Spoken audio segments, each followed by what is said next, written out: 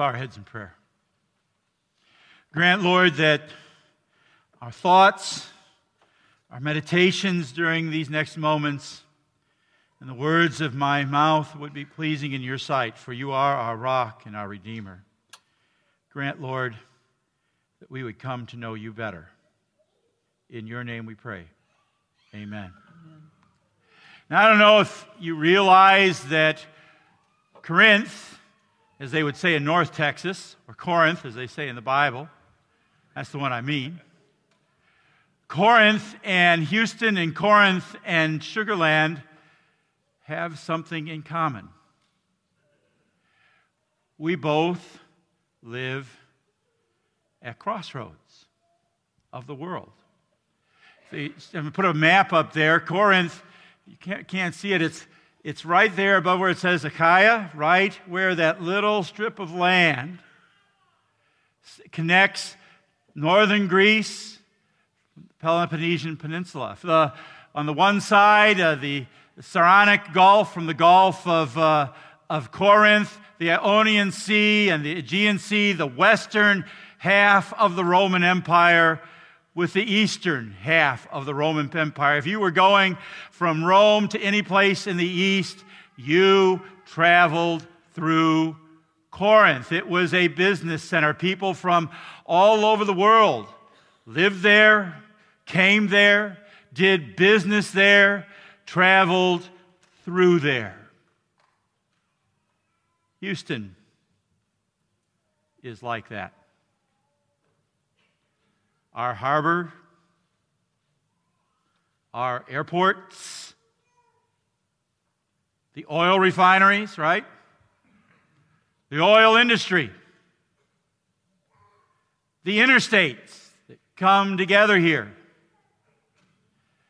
the NAFTA free trade agreement, and I can't remember what the name of the new one is, have all made Houston a crossroads of the world. And Sugar Land's part of that. Sugar Land does not look like this room, does it? In fact, Caucasians are a minority in this community.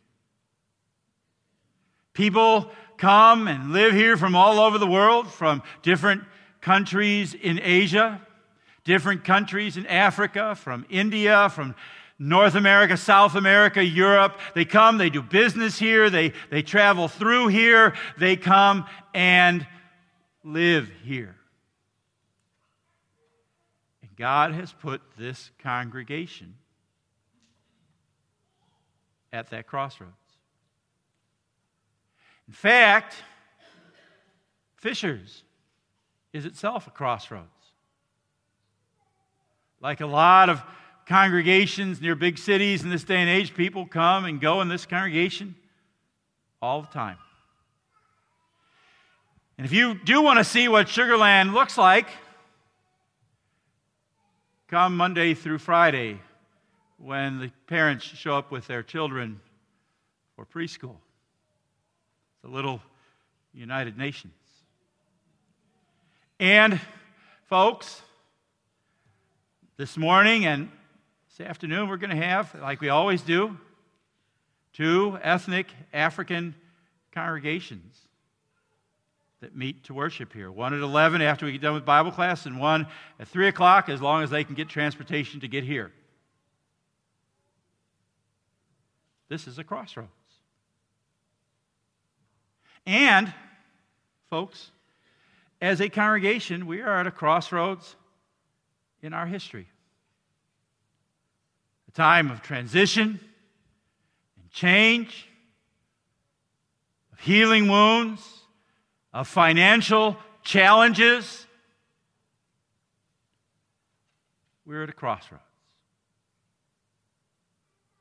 And God has placed us here for His purpose and mission. It's not an accident that we're here in this place, that we're here at this time. You've heard it said recently that Fishers is on a journey, and the question gets asked, a journey where? Well, Jesus has an answer for that question. He says, go and make disciples of all nations. Or in Mark, go into all the world and preach the gospel. Here God brings the world right to us. Right? Jesus' word in Acts, you will be my witnesses in Jerusalem, in Judea and Samaria and to the ends of the earth, in Sugar Land and Richmond and Houston and Texas and the United States and to the ends of the earth. The question is not where is God taking us on the journey, but how do we get there? How do we navigate this crossroads to accomplish that mission? That's the question we're going to look at the next several weeks during the rest of Epiphany in our sermons. It's an important question because crossroads are hazardous places. Collisions happen at crossroads. You know, when I was in Germany, and the Bauers can bear this out since they've been there, there's right down from the church, there's an intersection, very busy intersection, and I would cross through that intersection on foot almost every day, sometimes multiple times. And I saw all sorts of accidents or the results of accidents there. People who got hit by a car, people who got hit by, or cars that got hit by the U-Bahn, the commuter train that goes through there. People, cars that hit one another, bikers that I saw one guy get thrown off his bike because the driver didn't see him as he turned the corner, and saw that biker get up and cuss that driver out in German, which is a great language for that kind of thing. Well, congregations are no different. People collide in congregations, folks. It happens. Why? Because we're all different. We all have our own ideas. And guess what? We are all sinners. And sometimes we rear up and want things to be done our way and no other way. And sometimes we, in our stubbornness, find it hard to say, I'm sorry, I was wrong. And sometimes it's difficult to forgive. People collide with one another. Conflicts are going to happen at crossroads. Corinth is the perfect example. Paul wrote the letter to the Corinthians because there was conflict, because people were colliding in that congregation. Listen to these words. He says, it has been reported to me by Chloe's people that there is quarreling among you, brothers. You know, C.S. Lewis, I don't know how many of you have ever heard of him. He is a great Christian apologist of the 20th century. He wrote a book. I'm not talking about the Chronicles of Narnia. It's called, well, that's it. You probably can't see it too well. It's the Screwtape Letters. And in this book, a senior demon is advising his nephew demon Wormwood on how to afflict Christians.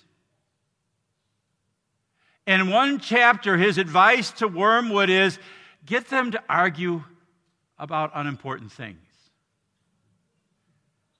Get them to argue about candles or about hymnals. It'll distract them, and they'll forget the mission. Wow.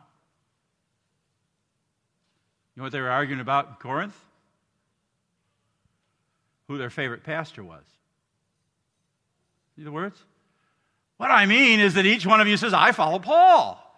or I follow Apollos, or I follow Cephas, or I follow Christ. You know, our congregations in our world are no different. Believe this or not, people in one service sometimes gripe about the other service. That never happens here. Nobody ever argues about whether it's traditional or contemporary, do we? Some churches, they argue and get upset and angry about money. Can you believe that? Sometimes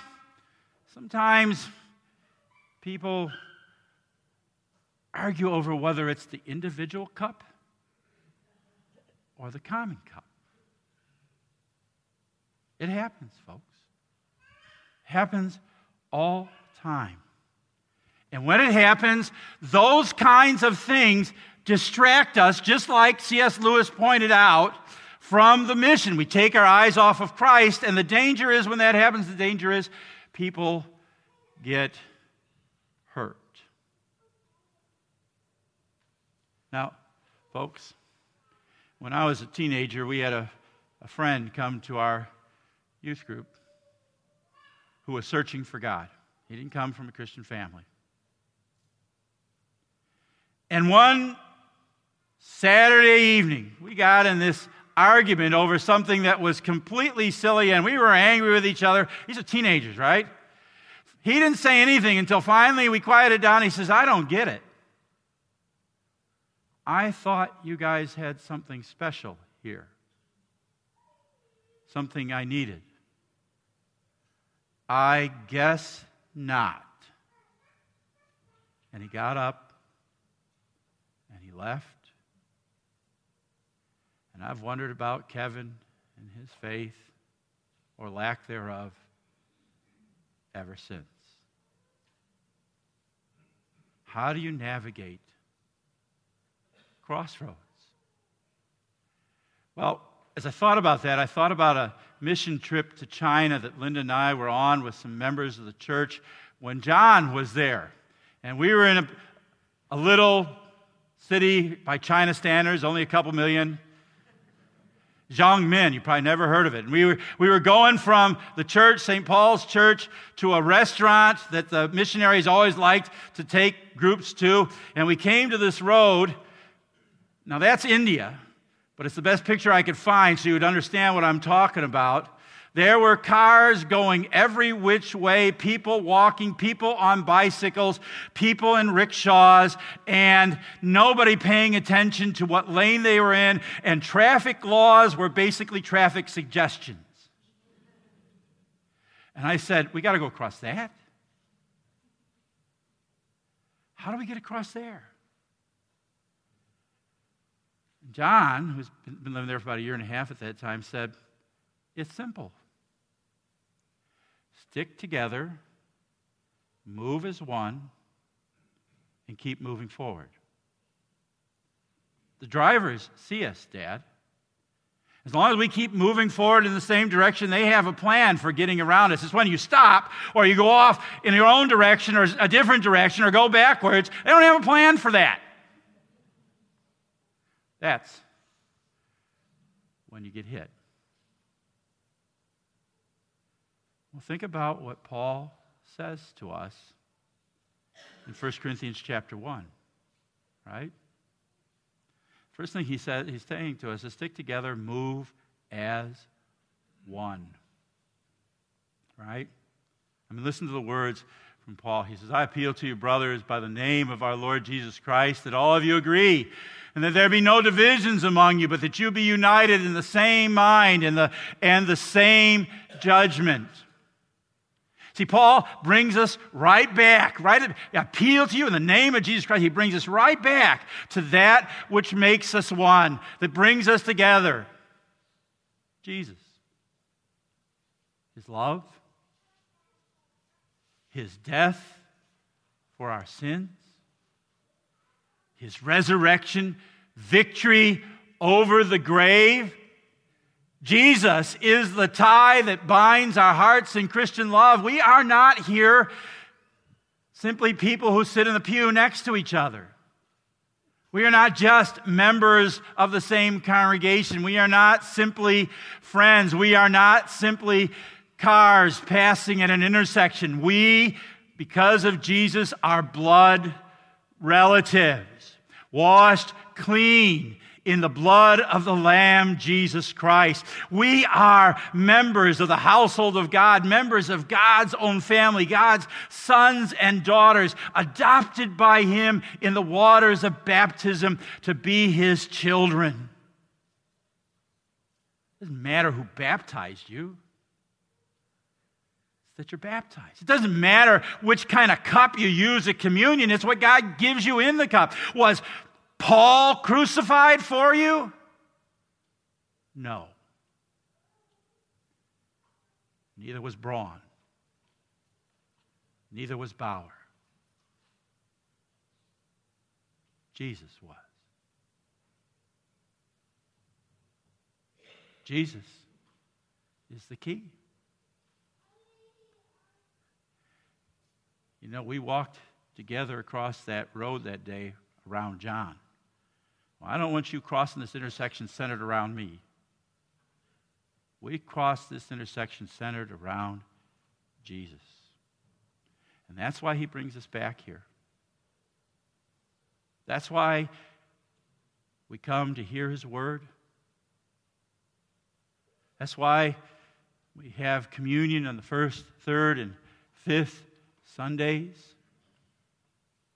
Right? By those things, He takes our eyes off of ourselves and He fixes us again on Jesus. There are a couple of phrases in this text that Paul uses that are just really powerful when you understand. First of all, he says that we would all agree. Literally, what Paul pleads for is that you all say the same thing. That's what that means. Now, that doesn't mean that we all agree on everything. But what it means is that we speak to one another from the same heart, from the same desire for peace and harmony and getting along, so that when we speak to one another in disagreement, we are not disagreeable and mean-hearted. And it's not about getting our way, but about serving one another. Then there's the other phrase. He says that you may be perfectly united in mind and heart. You want to know the literal translation? That we might be mended and restored to one another in mind and heart. God brings us back to Jesus because His desire is to mend our wounds, heal our divisions, so that we in Christ can stick together and move as one. He does this, folks, by forgiving us, by grace. And by that grace, teaching us the two most important phrases in any relationship, in any marriage, in any community, in any church. I'm sorry. And I forgive you. That's how He helps us move as one. But you know, John had one more little piece of advice for us that day. He said, keep moving forward. Because if you stop in the middle of the road, if you move backwards or get afraid of what's going on around you or behind you, you're going to get hit. Well, I think, in a sense, Paul is saying that. I understand that's a picture from the Beatles. You can tell I'm a long here. I like classical music. I didn't know that was Yellow Submarine or something like that.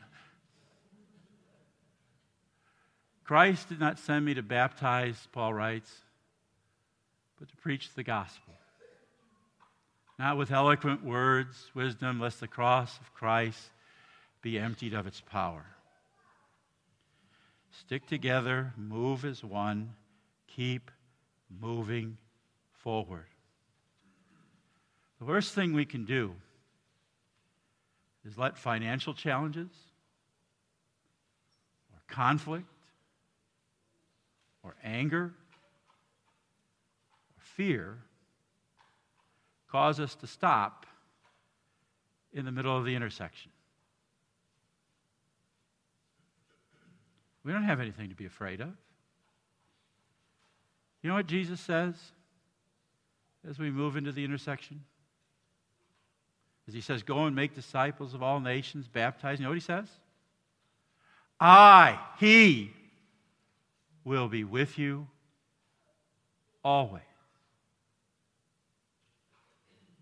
That's his promise to us. So we don't need to be afraid. The key to moving forward is this: stick together in Christ. Move as one in Christ. Keep moving forward in Christ. Amen? Amen. Now may the peace of God, which passes all human understanding, keep your hearts and minds in Christ Jesus unto life that is everlasting. Amen. Would you, I believe, stand and we'll say the Apostles' Creed. I believe in God the Father Almighty, maker of heaven and earth, and in Jesus Christ, his only Son, our Lord, who was conceived by the Holy Spirit, born of the Virgin Mary, suffered under Pontius Pilate, was crucified, died, and was buried. He descended into hell. The third day he rose again from the dead. He ascended into heaven and sits at the right hand of God the Father Almighty. From thence he will come to judge the living and the dead.